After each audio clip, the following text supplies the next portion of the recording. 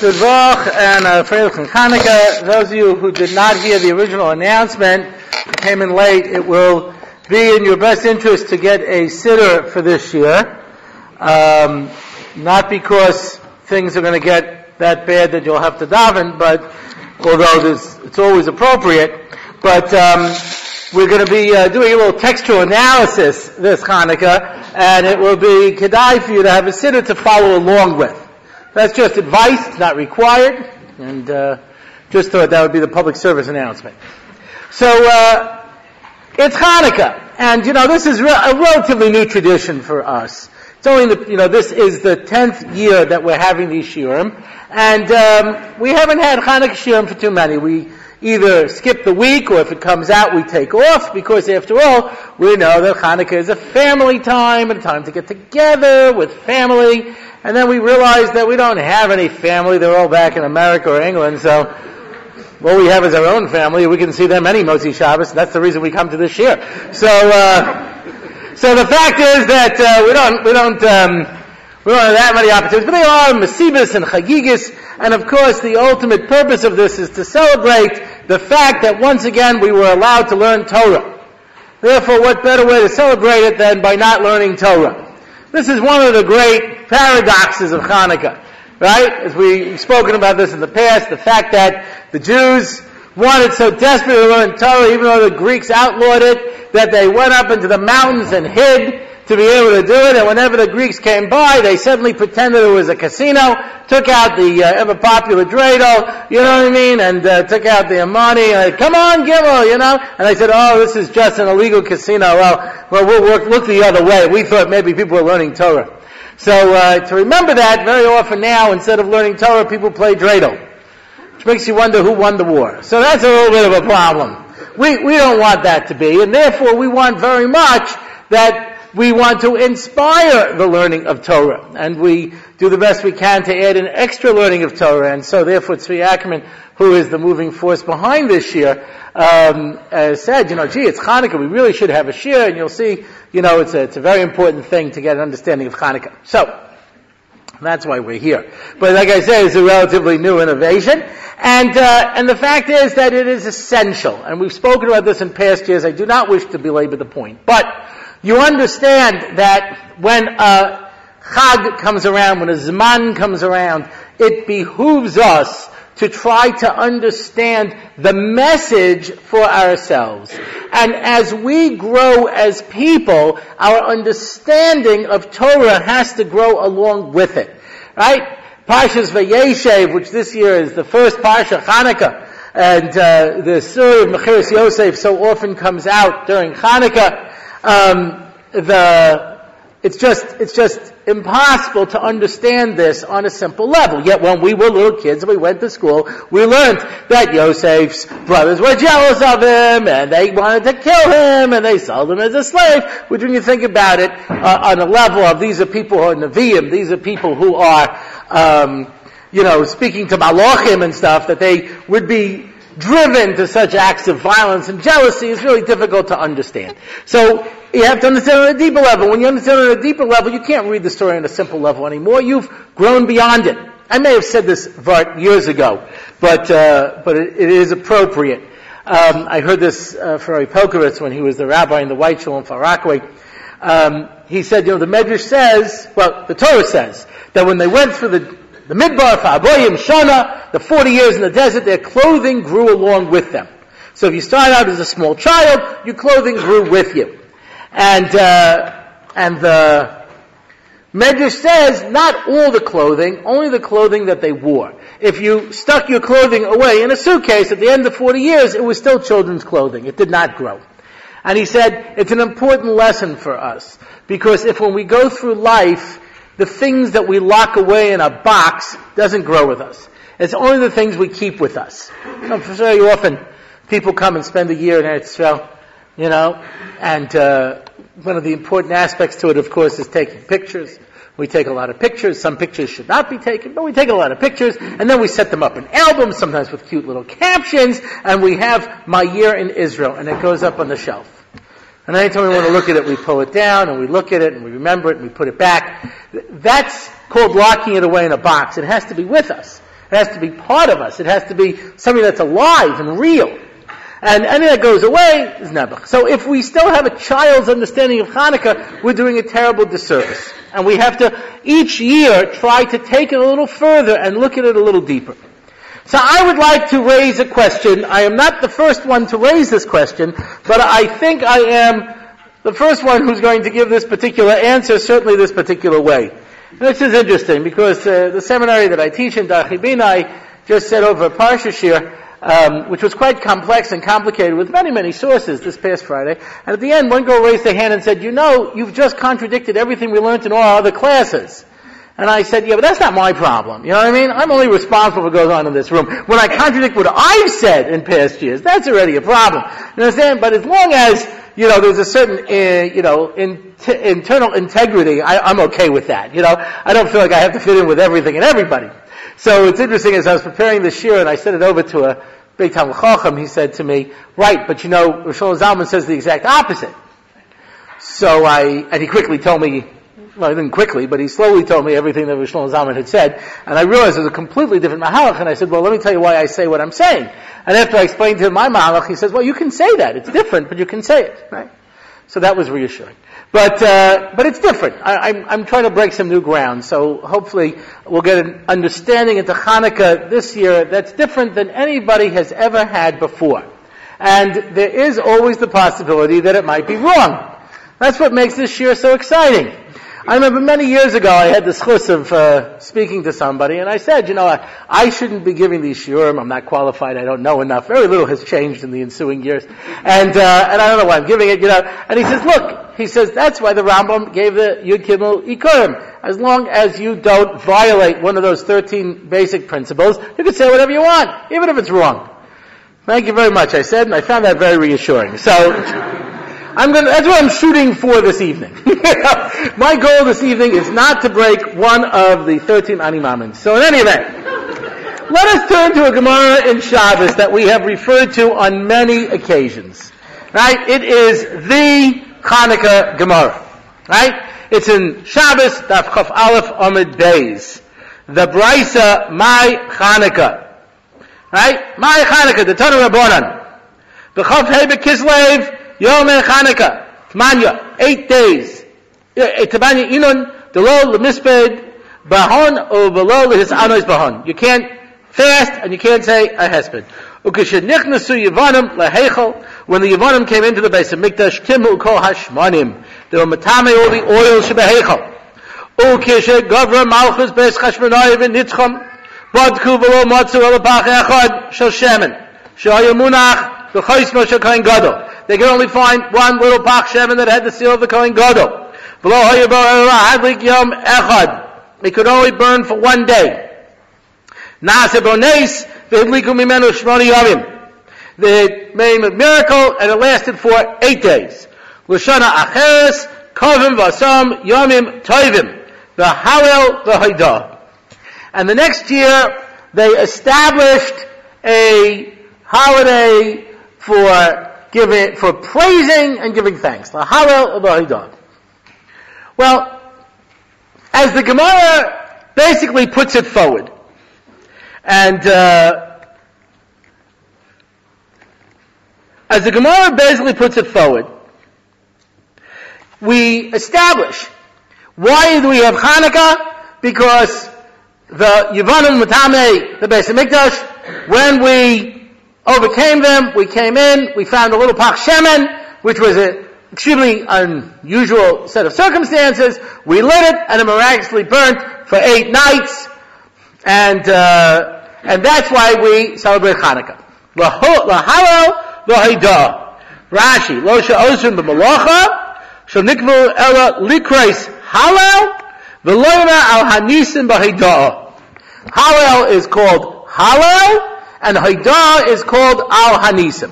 That is what Hanukkah was established for. Not for the playing of dreidel, not for the eating of latkes. These are side benefits. The main emphasis is Hallel and Haidah, saying Hallel as we do every morning, and Al Hanisim in davening. That is what the Gemara tells us because of this miracle. When in fact we turn to Al Hanisim, as we all know, it's slightly different. And we spoke about one aspect of this last year, and we spoke about a different aspect of it the year before. And I'm going to speak about a different aspect about it this year. In the time of the Chashmonaim, they wanted to stop us from learning Torah, and they wanted to take us away from doing the mitzvos. That is the emphasis. It didn't say they came with Timus Hechalai, like the Gemara says. The emphasis is they wanted to get us to stop learning Torah. Hashem, in your great mercy, you stood up for us in that time of trouble. Right? You brought vengeance and justice. And all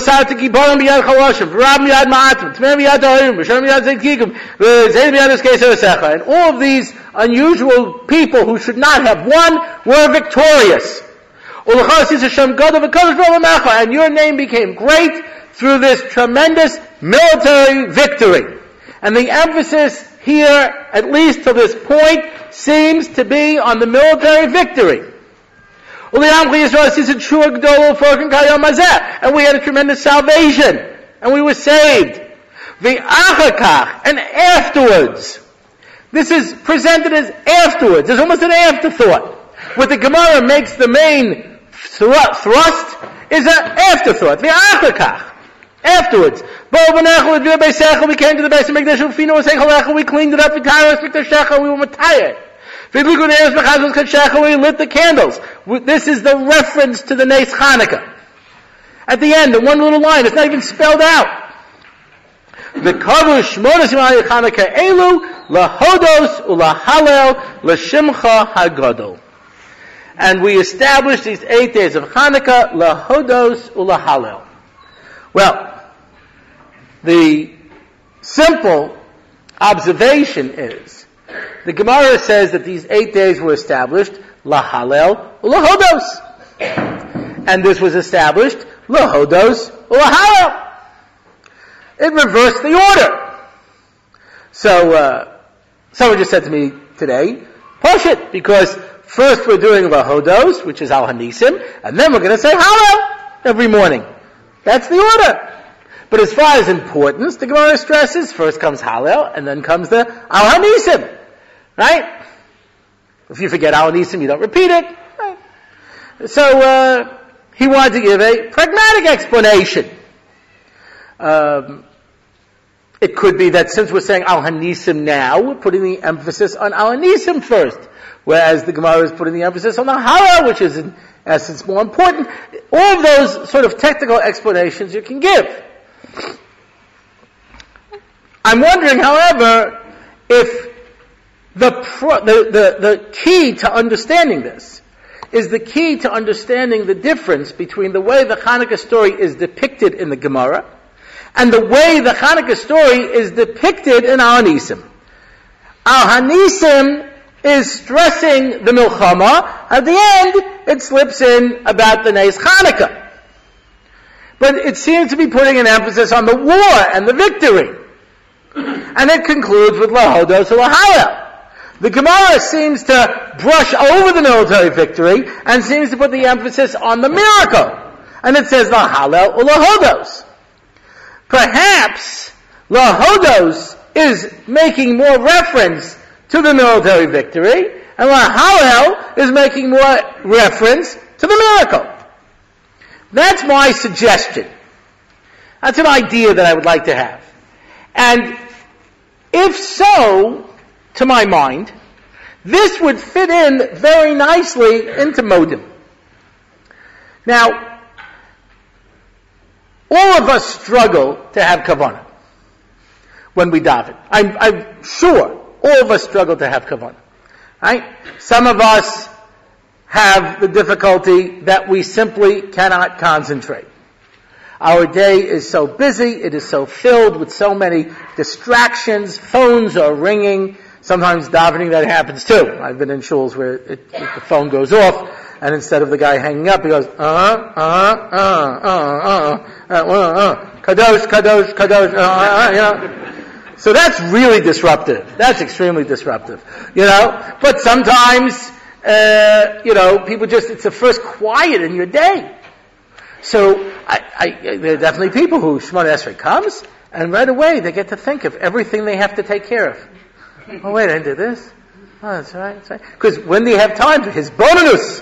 When do you have time for quiet reflection? Shemona Esrei. Otherwise, what's the only quiet time in your day? So suddenly the pages are just turning. It's brought down in halacha, but many people have this shaila on a regular basis. Yeah. Did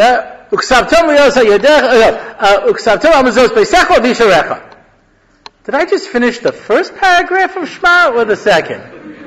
So it says in halacha, it deals with that question, halacha. So obviously, we're not the only ones who had ADD. There were other people who also had it, They just couldn't concentrate, It's so disappointing, especially sometimes people have to mamish, they want to daven for somebody in Rafa'enu, etc., and they suddenly take a look at them up to Yerushalayim Ircha, and how did that happen?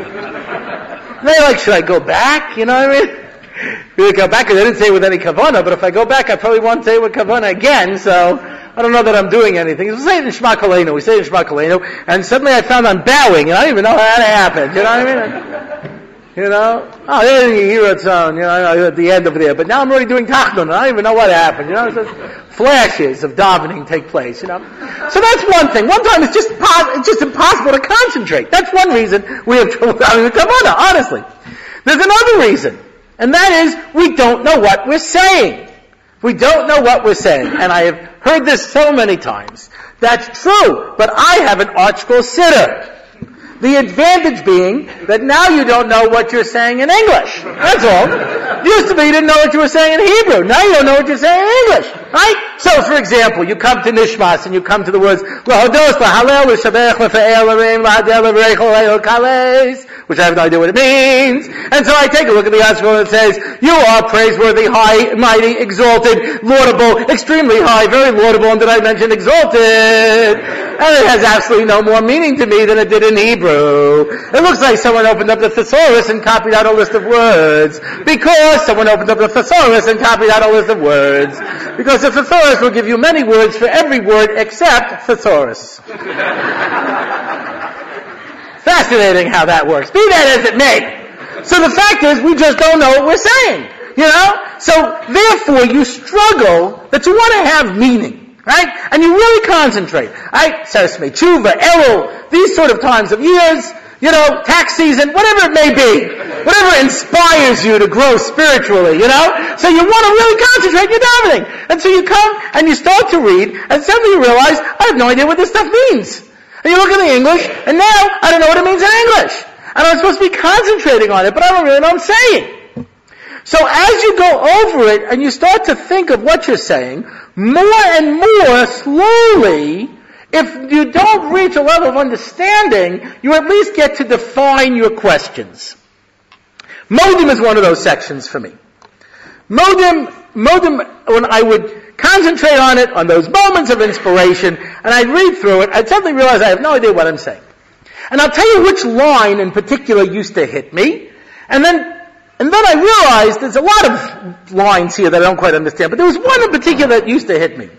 And that's why I advised everyone at the beginning to bring along a sitter, because we're going to be going over Modim inside, so that we're hopefully, I'm giving you my understanding of Modim. Do not be limited by this. If you decide to, confuse yourself with things like the truth, you can do that too. But at least this is my understanding. I'm stressing this. I'm not trying to say that this is, the understanding. I have showed this over to a number of people, and they have smiled at me condescendingly, which is good enough for me. You know what I mean? Well, they don't scream kaifer, you know what I mean, and jump at me. I'm content. I'm a simple guy, alright? When you reach the end, Hatov kilo cholo rachamecha, v'amrachem kilo samu chasodecha, the good, because he never stops his mercy, and the merciful, because he never stops his chesed. A equals B equals C. Yeah? I could be much more efficient.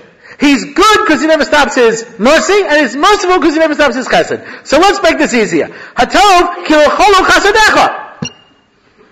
Look at that. I just saved myself a couple of lines that I have to try to have kavanah on that I don't understand anyway. He's A because he's B, and he's B because he's C, because B is C, and A, therefore just say A is C. A equals B, B equals C, so A equals C. Right? He's good because he never stops his mercy, and he's merciful because he never stops his chesed. That's a strange idea. And every time I would come to these words, the words would just sit there on the page and just irritate me, which is good. Which is good. I heard once somebody saying, we say, when we say in Eishes Chayil, we say about our wife, it's more precious than pearls. So how do you make a pearl?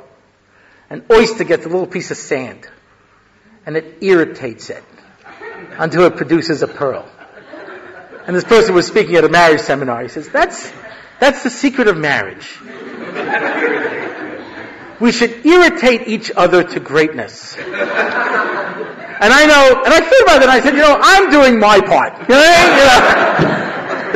At least I'm helping my wife. I don't know, you could argue whether my wife's doing her part, but I'm certainly trying the best that I can to be irritating. And I'm good at it, You know how those little kids, they get caught, they go, nah-ah, aha, nah-ah, aha, nah-ah. I always win. I'm more irritating than a little child. That's the level of greatness that I've achieved. Anyway, or at least that I push people to. Yeah?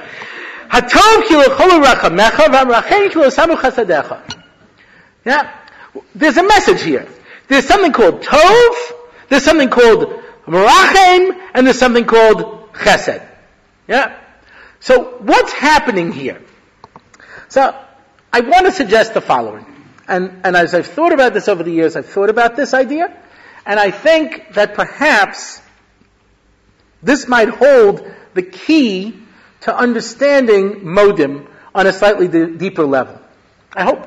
And then I think that will give us an understanding of Chanuka and how we're supposed to plug it into Modim 3 times a day. So let's attempt. Let's start at the beginning. God created the world. Yeah? That was a good thing. And we know it's a good thing.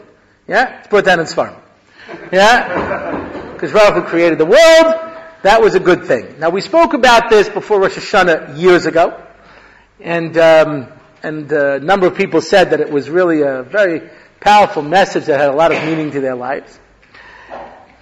HaKadosh Baruch Hu decided to create the world. The decision to create the world was an act of chesed. It could not be anything but an act of chesed. Right? We all know, Rashi says, HaKadosh Baruch Hu wanted to create the world in din, and then saw it couldn't stand, and he added in rachamim. That's all after the fact. After the fact, he decided to set up the world on din. But you could not have created the world in din. No one deserves to be born. No one has a right to existence. You can't earn your place until you've gotten it. The only thing that you can possibly do is be given life. HaKadosh Baruch Hu chose to create the world. That decision has to be an act of chesed. It can't be anything but an act of chesed. And within that act of chesed, HaKadosh Baruch Hu decided what is the best way to create the world. And the best way to create the world is bedin. And we talked about this at length. I'm not going to speak about it at length now. I'm going to speak about it mamash b'kitzur. Yeah? Why is the best way to create the world bedin? Because if you created bedin, then a person has the ability to deserve something. And when you deserve something, it is always better than when you are handed something for free. When you accomplish something that you put no effort into, that you didn't, put any time into. I had a chance to watch this in motion on one occasion.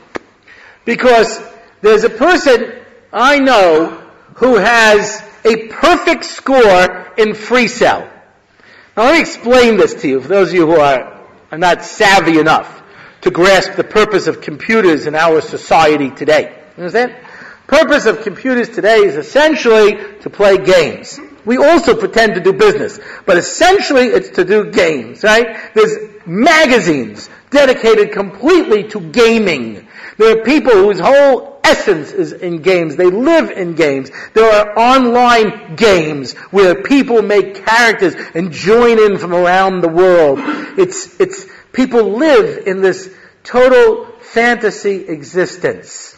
It's just so beautiful to watch. In any event, those people who are on a lower level, who are on a small madrega, so they play things like solitaire, free cell, minesweeper, the push it games that come with, the computer itself. And there's a screensaver that's a spreadsheet. So if the boss comes by, you push a button, it looks like you're working. I find that inspiring, I really do. It says a lot, We're back to the people who are playing dreidel during Seder. The Mashgiach comes by, they pull out a sefer, you know what I mean? In any event, so free cell is one of these types of games. And evidently there's a button you can push where you can see your statistics. And this guy always wins 100%. That's unbelievable. So I said to him, "Are you so good you never get stuck?" He says, "No." He says, "I'll show you why." And he's in a particular game, and it looks like he's going to get stuck. And when you do, evidently there's a button you push, and you automatically win. I don't know the button, I'm sorry. I say, finally I have everyone's attention. I don't know the button, I'm sorry. It's a cheat button. The number games come with cheat buttons. I can't imagine anything more boring than setting up the game, and right away pushing the cheat button, poof, and you win. And just do that over and over again. And then I say, look, I won 560 games. I never played one. I never did anything. But I always win. It's like the Polish card trick. You do it with one card. Pick a card. Put it back. Let me shuffle it. Is this your card? That's not the real Polish trick. The real Polish card trick is he gets it wrong. Anyway. But the idea of that, you can tell how old I am. I tell Polish jokes. If you're another generation, you tell blonde jokes. It doesn't mean anything. People make fun of all kinds of different groups. It doesn't indicate anything, right? I made a mistake once, when I was in high school. Somebody was telling a Polish joke, and I said, "Hey, my name's Orlovsky." And Rabbi Findel, who was my principal, said, "You think you're Polish? Do you know what the Poles did to the Jews throughout centuries? Do you know what they did?" I never made that mistake again. You know what I'm saying? Ich bin Ayid, Polish, fine. Oh Hashem, now I feel better. But it's boring. There's nothing to it. What's the point? What's the point of playing if the game is fixed and you can never lose? So HaKadosh Baruch Hu set it up in din because He wants you to earn it for real. And if you make it for real, that's the greatest thing. Right? Yitzchak. His name means laughter. You have to admit there's probably not a less funny guy in all of Tanakh than Yitzchak. What a crack up, huh? The wells and everything, every time I think of it, I laugh so hard I get a tear in my eye. He's not very funny. He's funny. He's funny. He's the ultimate simcha because he lived in din. He lived in din. He fulfilled the ultimate of why HaKadosh Baruch Hu created the world. HaKadosh Baruch Hu created the world for tov. And you know what the ultimate tov is? Din. That's the greatest thing. Within din, HaKadosh Baruch Hu added in rachamim. If you can't make it b'din, then HaKadosh Baruch Hu adds in rachamim. But rachamim is part of din. There has to be a basis for mercy. Right? The classic example. The person who says, "I'm throwing he killed his parents, and he's asking for mercy because he's an orphan." You know what I mean? It's a lohalech. You know what I'm saying? Even to get rachamim, you have to have something to base it on. There's got to be something for mercy. You can't just sit there and laugh, and say you have nothing to do. I refuse to even recant and then receive mercy, right? Unless, I don't know, you're a Palestinian terrorist. But short of that, who can expect to get mercy without showing any regret, without earning it, without deserving it? Nothing. You understand? Except to us. We're asked to release people, you know what I mean? Even though they do horrible crimes and that, but nonetheless it's a show of goodwill. So, anyway, the Seder. I don't like to talk politics. But the truth is, Din v'rachamim is the way that HaKadosh Baruch Hu set up the world. And that's what Rosh Hashanah is. Rosh Hashanah is din and rachamim. Then there's another thing that HaKadosh Baruch Hu allows. There's the Yom Kippur concept. HaKadosh Baruch Hu, if we cannot make it, b'din b'rachamim, allows us to return to that original machshava to create the world. That original act of chesed, if we can step out of din v'rachamim and move beyond that to that original decision, that original act of chesed, and we can tap into that, then we can get a different level of existence. But you're working here outside of the normal functioning of the world. The normal functioning of the world is din v'rachamim. If you want to move out of that into chesed, or chen, or anything like that, you're talking about stepping outside of the natural level of the world. You're talking about Kadosh Baruch Hu is going to make a nace for us. Tshuva is not b'derech hateva.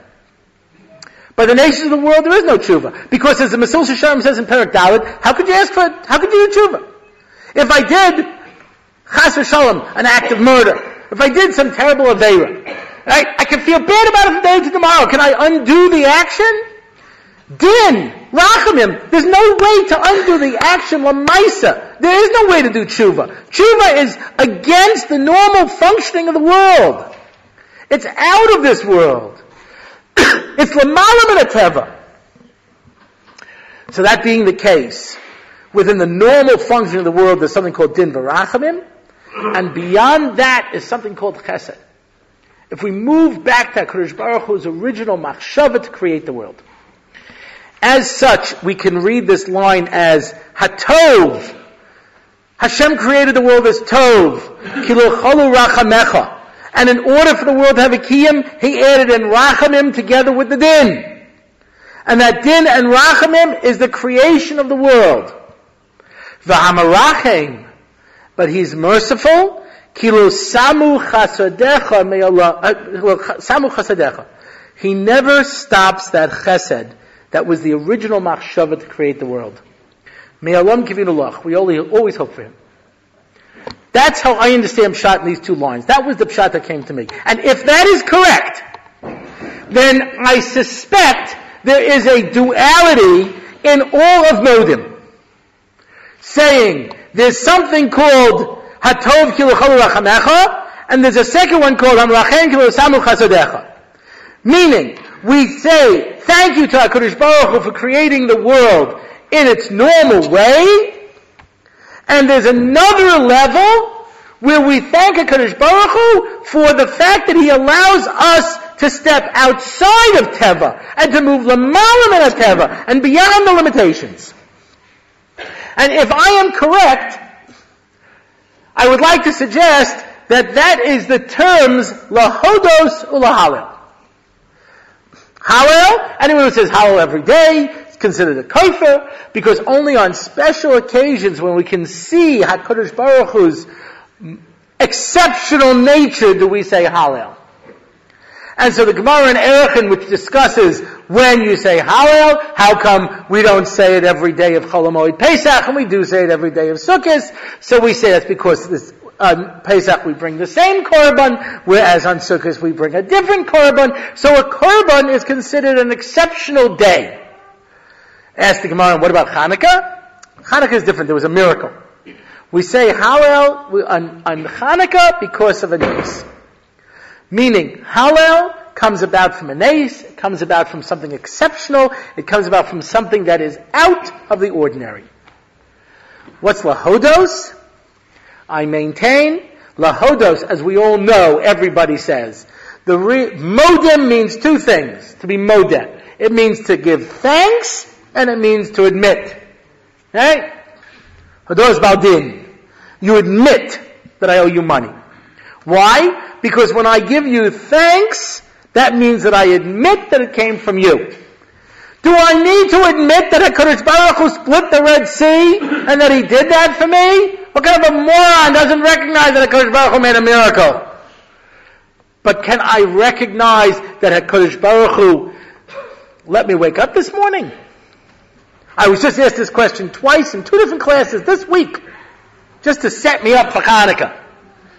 Yeah, I was talking about how that the entire purpose of existence is dveikis b'Hashem, to put dveikis b'Hashem in another more easily accessible lashon, means to have a relationship with HaKadosh Baruch Hu, to attach ourselves to Hashem, to have a relationship with Hashem.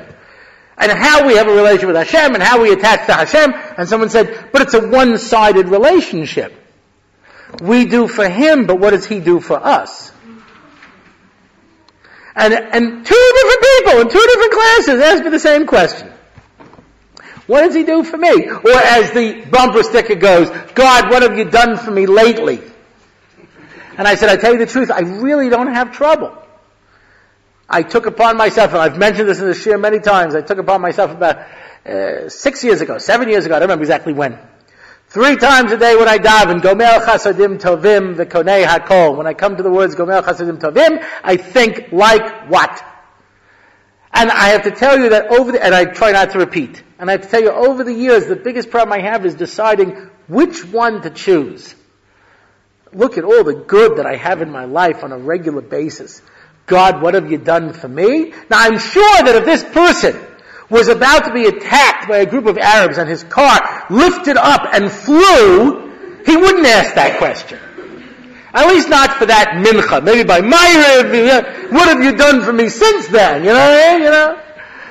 But if a miracle takes place, what have you done for me? But lahodos, to give thanks / to admit that all the good in my life comes from HaKadosh Baruch Hu.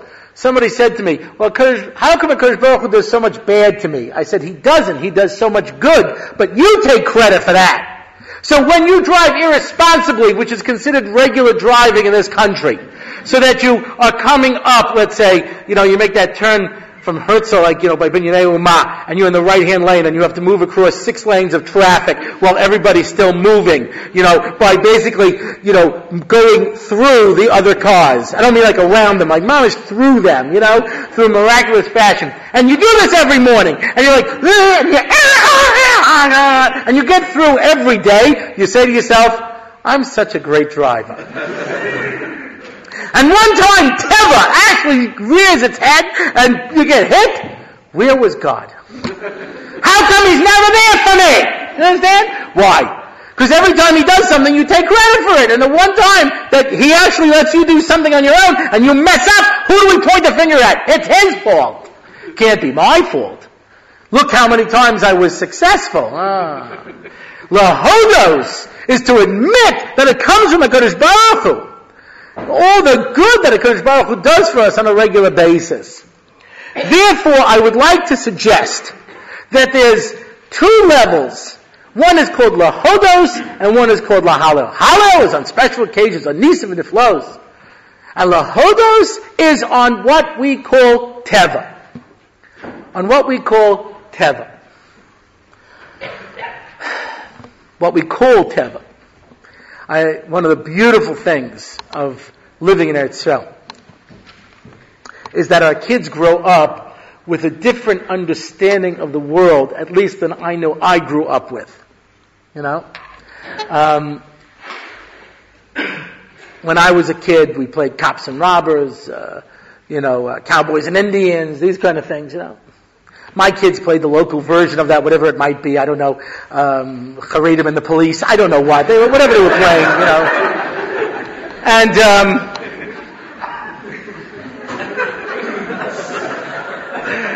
oh, it hurts right here. Anyway, so they shoot it, bang, bang, you're dead, and then they shoot, bang, bang, until everybody's dead. And they're all dead. And then one kid goes, and everybody gets up. I don't remember that being part of the game when I was a kid. We never had the little Tchias Mason rule, But that seems to be part when you grow up, and it's a different feeling, When you grow up, the Beis Hamikdash is like the land of Oz, this mystical thing. To my kids, it's a bus ride away. You know what I mean? They see the Beis Hamikdash, just waiting for it to replace that little gold dome that's temporarily on our Har Bayis, We're waiting for the Beis HaMikdash to come. But it's a part of their lives. It's a reality. It's not a fairy tale. You grow up with a different sense of understanding. So when my kids came back from science, my oldest daughter, she came back from science class. They were learning Teva. Science class. And science class was doing the same thing that we all did, the evaporation condensation cycle and stuff like that, all the kind of stuff we learned as a kid. But the first thing in the notebook was, Teva in Gematria is Elokim. That's the first line in the notebook.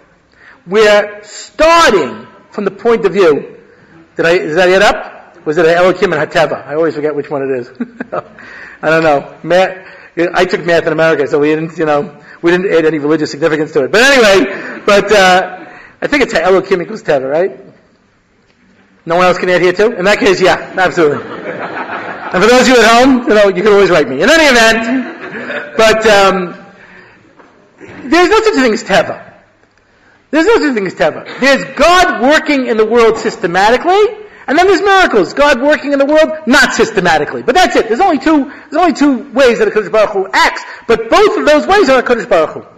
Lahodos means that HaKadosh Baruch Hu, we admit what looks like Teva is not Teva, and Lahalel means that we admit, we recognize that HaKadosh Baruch Hu, we praise Hashem for what's obvious. And so I look at the Modim Tefillah, those of you who have the siddur in front of you. Modim anachnu loch, she'atohu Hashem Elokeinu, v'Elokei Avoseinu, li'olam va'ed. This is our introduction. And that introduction picks up at the bottom. But that's the introduction. Tzurach Hayenu, Mogen Yishenu. The rock of life and the shield that saves us. The rock of life means we recognize HaKadosh Baruch Hu gives us life every single day. Yeah? Elokai nishama shenazata b'tahirahi atab modani lefanecha melech shechazata b'nishma. We came back to life. Thank you for life, the gift of life itself. Mogen Yishenu, and He is the shield who saves us. The shield only comes in when you're under attack. So, in the normal functioning of the world, Tzurach moving beyond that, Mogen Yishenu. Atahu Dovada. You are in every generation. Nodelecha, we thank you, and notice it's direct, you, because I relate to this myself. Unesaper tehilasecha, and I will tell of your tehillah, of your praises. I may not have experienced that personally, I may not relate to that directly, but I know the miracles, the wonders, the tremendous things that you've done, and I will tell that. Al chayenu hamasurim biyadecha, on the life you gave to us, v'al nishmaseinu hapekudas lach, and on my neshama. Most of us don't really relate to our neshama. Our neshama, by the way, just to disabuse us of this concept, and we spoke about this years ago, our neshama is not inside of us like a little Casper the ghost, you know what I mean, that hops in and out. Our neshama is all the way up in Shemayim. What's inside of our guf is called the nefesh, and we're connected to it through the ruach. But our neshama is all the way up. Koles means that we cut that connection between us and our neshama. That's why it's bekudos. It's given to us as a pikadon. It's lent to us. It's in trust to us, which is not the normal way we view life. We view life, al chayenu, the life that we have, which was given into our hands, and the neshama, which is deposited. V'al nisecha shebechol yom imanu, and the miracles of every single day. Every day there are miracles that take place. V'al nifla'asecha v'tareisecha shebechol eis. And eis is a special time. And on the wonders and goods that you do for us on special times. So we say, we are going to, Hashem, tell you about this all the time. Li'olam va'ed, erev v'vok v'taharayim. 3 times a day. We're going to talk about all of these things. Hatov ki l'chol rechamecha v'amrachen ki l'samu chasadecha me'olam kivinulach. V'al kulam yisparach v'yisramam shemcha malkeinu tamid li'olam va'ed. Yisbarach, bracha, is something that we see. Yisromam is something that's all the way up. Now let's look at this last line. Because this last line is punctuated with two words that seem to end a sentence. V'chol ha'chaim yoducha, Selah. Selah is a word that has no real translation. The Targum translates it as forever. But whatever it is, V'chol ha'chaim yoducha, Selah. V'yahalu ha'shemcha b'ames ha'kel yishuasenu v'ezrasenu, Selah. There are two Selahs in there. The first one says, V'kol ha'chayim yoducha Selah, lehodos. V'yahalu ha'shemcha b'ames ha'kel yishuasenu v'ezrasenu. Hashem who saves us and helps us, that we praise. That's outside of the ordinary functioning. Hatov shimcha u'lechono elahodos. That's how the bracha ends. So, into this, we add our nisim. And what we add in our nisim is, HaKadosh Baruch Hu, we fought a war. And you gave us tremendous victory. And there are those who like to suggest the tactics that were used in the war, and the methodology, and the guerrilla warfare, and perhaps the generalship, and the different aspects that were used, the political ideas, all sorts of different things that came up. But it's hard to wish away the miracle of the candles. When we come into the Beis HaMikdash and we find the Pach Shemen, I want to give a possible proof, because I found a lot of people who don't say what I'm saying.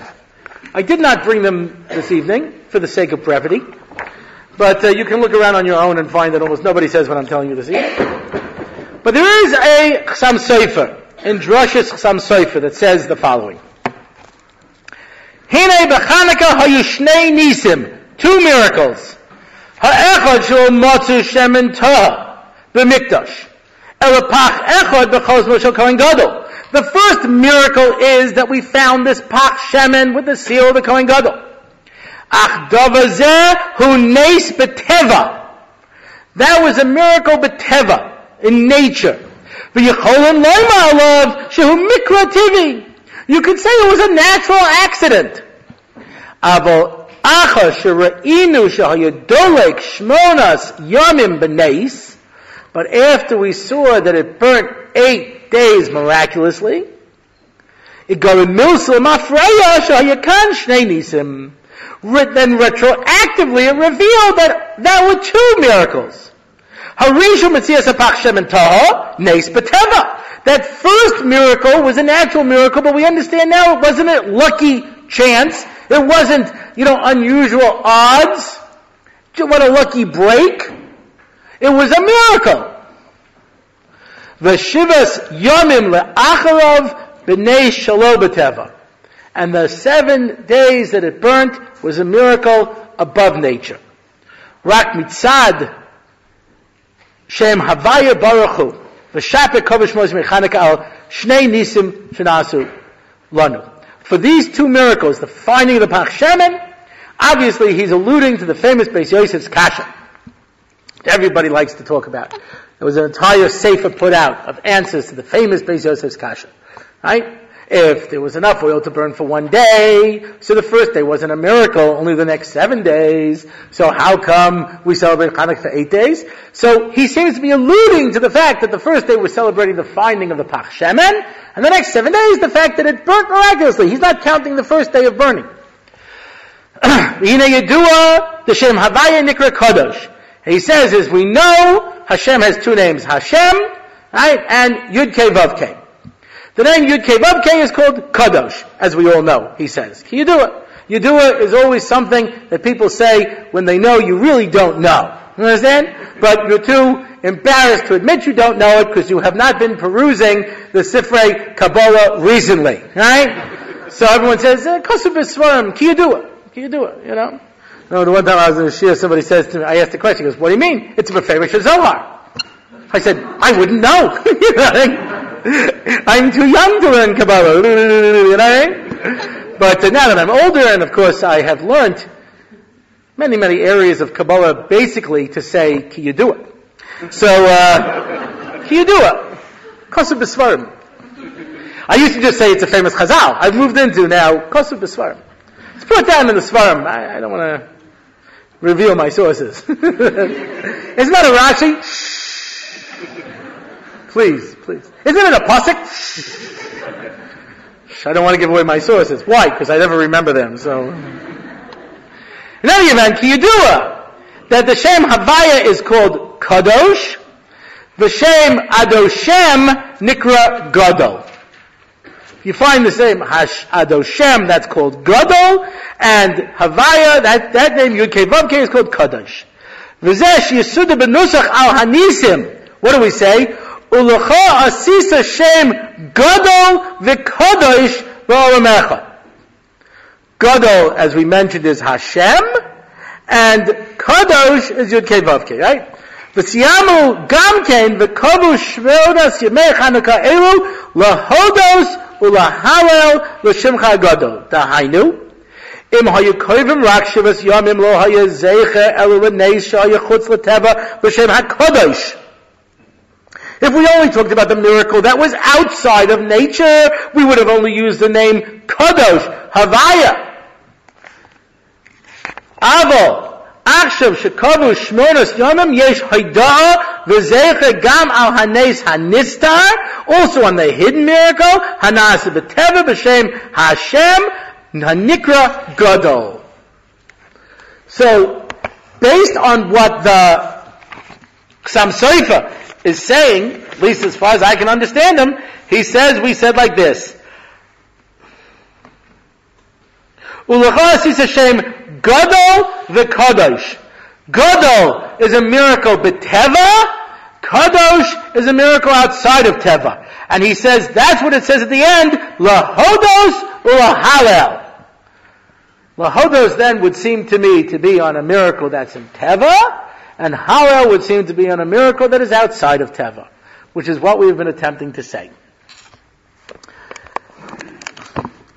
I don't like to say this, because I hope that what I'm saying is true. But very often I hear people say things that sound slightly outrageous, and the person themselves know it's outrageous, and very often they themselves know it's indefensible, but they always say the following. Even if the Vart's not true, the idea is true. Then don't say the Vart. That's what I say. You understand? Oh, what? They have to say a Vart. I was once sitting next to a bacher who had to speak at a Sheva Brachas, and he was very nervous, and you see he had gone over it in his head, and he had worked it all out, you know?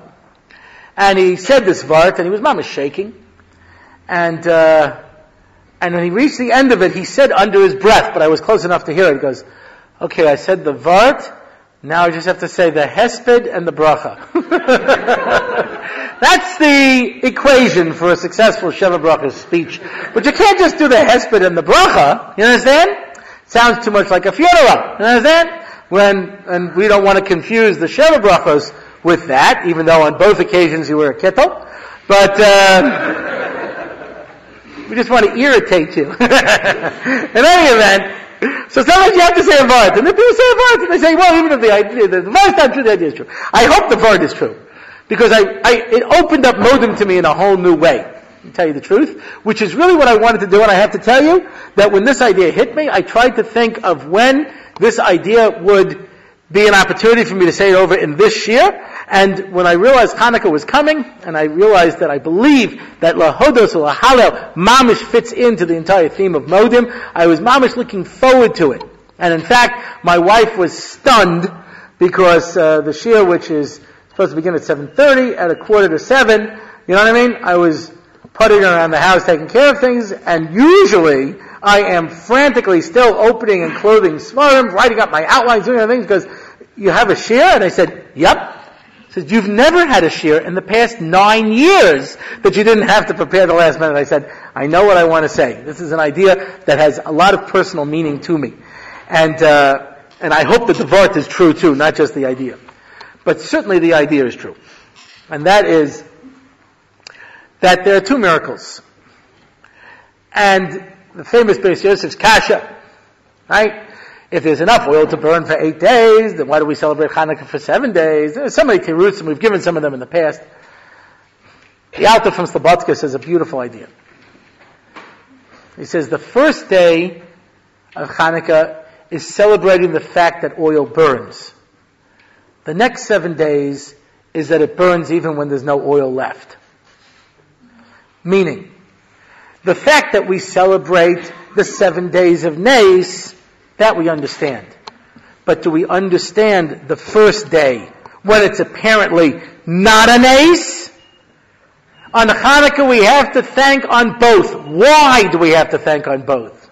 Why is Hanukkah lahodos or lahalel? Why isn't it lahalel? What's lahodos? And the lahodos is, as Rashi tells us, lahodos is called al-anisim. And al-anisim talks about the war. Because it's so easy to look at Teva and miss the miracle. It's so easy to look at unbelievable events and the amazing things that surround us and take it for granted. You know why? Because we call it Teva. And we didn't go to school in Israel and know that that's B'Gematria Elokim. We think it's ordinary. We think we live in a world where stuff just happens. We don't know that we live in a world of miracles. We forget that we live in a world where things appear ordinary. I heard Moshe Rabbi Shapiro once, where he says, everybody wants to say a vart in the dreidel. Why do we play with the dreidel? Why do we play with the dreidel? The Minei Soscha has an answer. Different people have different answers. And he says, to me it's pashut.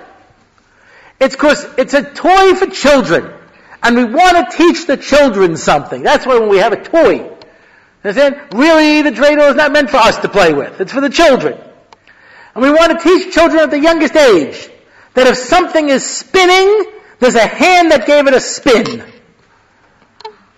I don't think it doesn't spin for no reason. He says, Galgal in Gematria is Yavan. Because it was Yavan that introduced the world, the idea of an eternal universe. The universe always is, was, and will be. Right? Bertrand Russell, in a speech he gave, Why I'm Not a Christian, to the Atheist Society in England. He says, when I was a young man, people said to me, where'd the world come from? The world had to come from someplace. The argument called first cause. Right? Had to come from someplace. And it sounded like a convincing argument to me until I was 17. And someone said to me, where did God come from? You want to say He always existed? Well, just like God always existed, the universe always existed. So much for first cause. That's how he writes it. I'm sure this got quite a few chuckles from the Atheist Society in England. Hear, hear. Right? That was great. Pass the snuff box around. You know what I mean? Hear, hear. Right. So much for first cause. Yes, right. Yeah. And that was fine. Then they came up with the Big Bang. Means at some point the universe began. There was this bunch of matter, and at some point it exploded. Boom! And where did that first bunch of matter come from? Dr. Schroeder said he once posed this question on a website where the questions are answered by the top physicists and cosmologists in the world. And he asked that question, and they wrote back, if you can answer that, we'll get you a Nobel Prize. We don't know where it came from. I guess so much for first cause. Ha ha, chuckles from the religious society. You know what I mean? If there's a universe that's spinning, if there's a galgal, there's a hand that gave it that first spin. It had to come from someplace. It had to get started from somewhere. You want to look at nature? You want to look at Teva? Then you see HaKadosh Baruch Hu. There's no way to look at nature and not see it. Right? That's the famous Gemara that everybody quotes on Chanukah, where Hanina ben Dosa's daughter comes to him and says, we have no oil to light the licht, and so he says, take vinegar, and he says, does vinegar burn? And he says, the same God who said that oil can burn, said that vinegar can burn. You just take it for granted that because the Kodesh Baruch Hu set it up in this order, that this is the only order that can be. The laws of nature are there because HaKadosh Baruch Hu established them. And if He wants to establish them another way, He'll establish them another way. But don't make the mistake of thinking HaKadosh Baruch Hu is not in the laws of nature. HaTeva, we have to look at nature and realize that HaKadosh Baruch Hu is there too. That's the first day, says the Alter. The fact that we miss the miracle of the fact that oil birds. When I first made Aliyah, somebody said to me, "Ein somchen al nes." You shouldn't depend on miracles, and it's true. In Israel, we don't depend on them, but we rely on them. You understand? All the miraculous things. Anybody here I'm just talking about anyone's personal finances. You know? You meet people who marry off their children and they have to buy like a half an apartment and stuff like that, and these people like have no money to pay them a kollel bill. And you ask them, where'd the money come from? Nisim v'niflos. Now, I don't know if that meant that they went outside and they davened and a golden table leg fell down, you know. I don't know if that meant some miracle took place. But often what we call regular finances in this country passes for miracles. You know what I mean? If you can look beneath the surface. There is no coincidence. There is no, it just happened. There is no mikra. Wow, what luck. We happened to find one cruse of oil with the seal of the Kohen Gadol. Wow, that's highly unlikely. What would you say the odds are for that? I remember talking to a group once and I said, you realize that, Scientific American article said that the odds of even a bacteria forming by pure chance is the same odds of a tornado ripping through a junkyard and building a 747 by pure chance. That's the odds. So I said, do you understand what it's talking about? And the guy said to me, yeah, what luck. Amazing. Amazing. Isaac Newton had a model of the solar system, and someone comes in and says, well, where'd this come from? He goes, I don't know. So what do you mean I don't know? I don't know. I think it was the cats. So the cats, these two cats came in and they knocked over the paper and they knocked over the wires, and when they left, this is what they built. I says, come on, that's ridiculous. He says, you're telling me that a model of the universe couldn't happen by pure chance, but the whole universe did? That makes more sense to you? What luck. It's easy to look at Teva and miss HaKadosh Baruch Hu. Lahodos ulahalel. When we talk about the miracle, the Gemara says lahalel lahodos. And when we say Modim every day, we have to say, of course we know the nifla yisecha shebechol eis. But do we see the nisim shebechol yom? The miracles of every day. Hatov ki l'chol rachamecha. That's normal.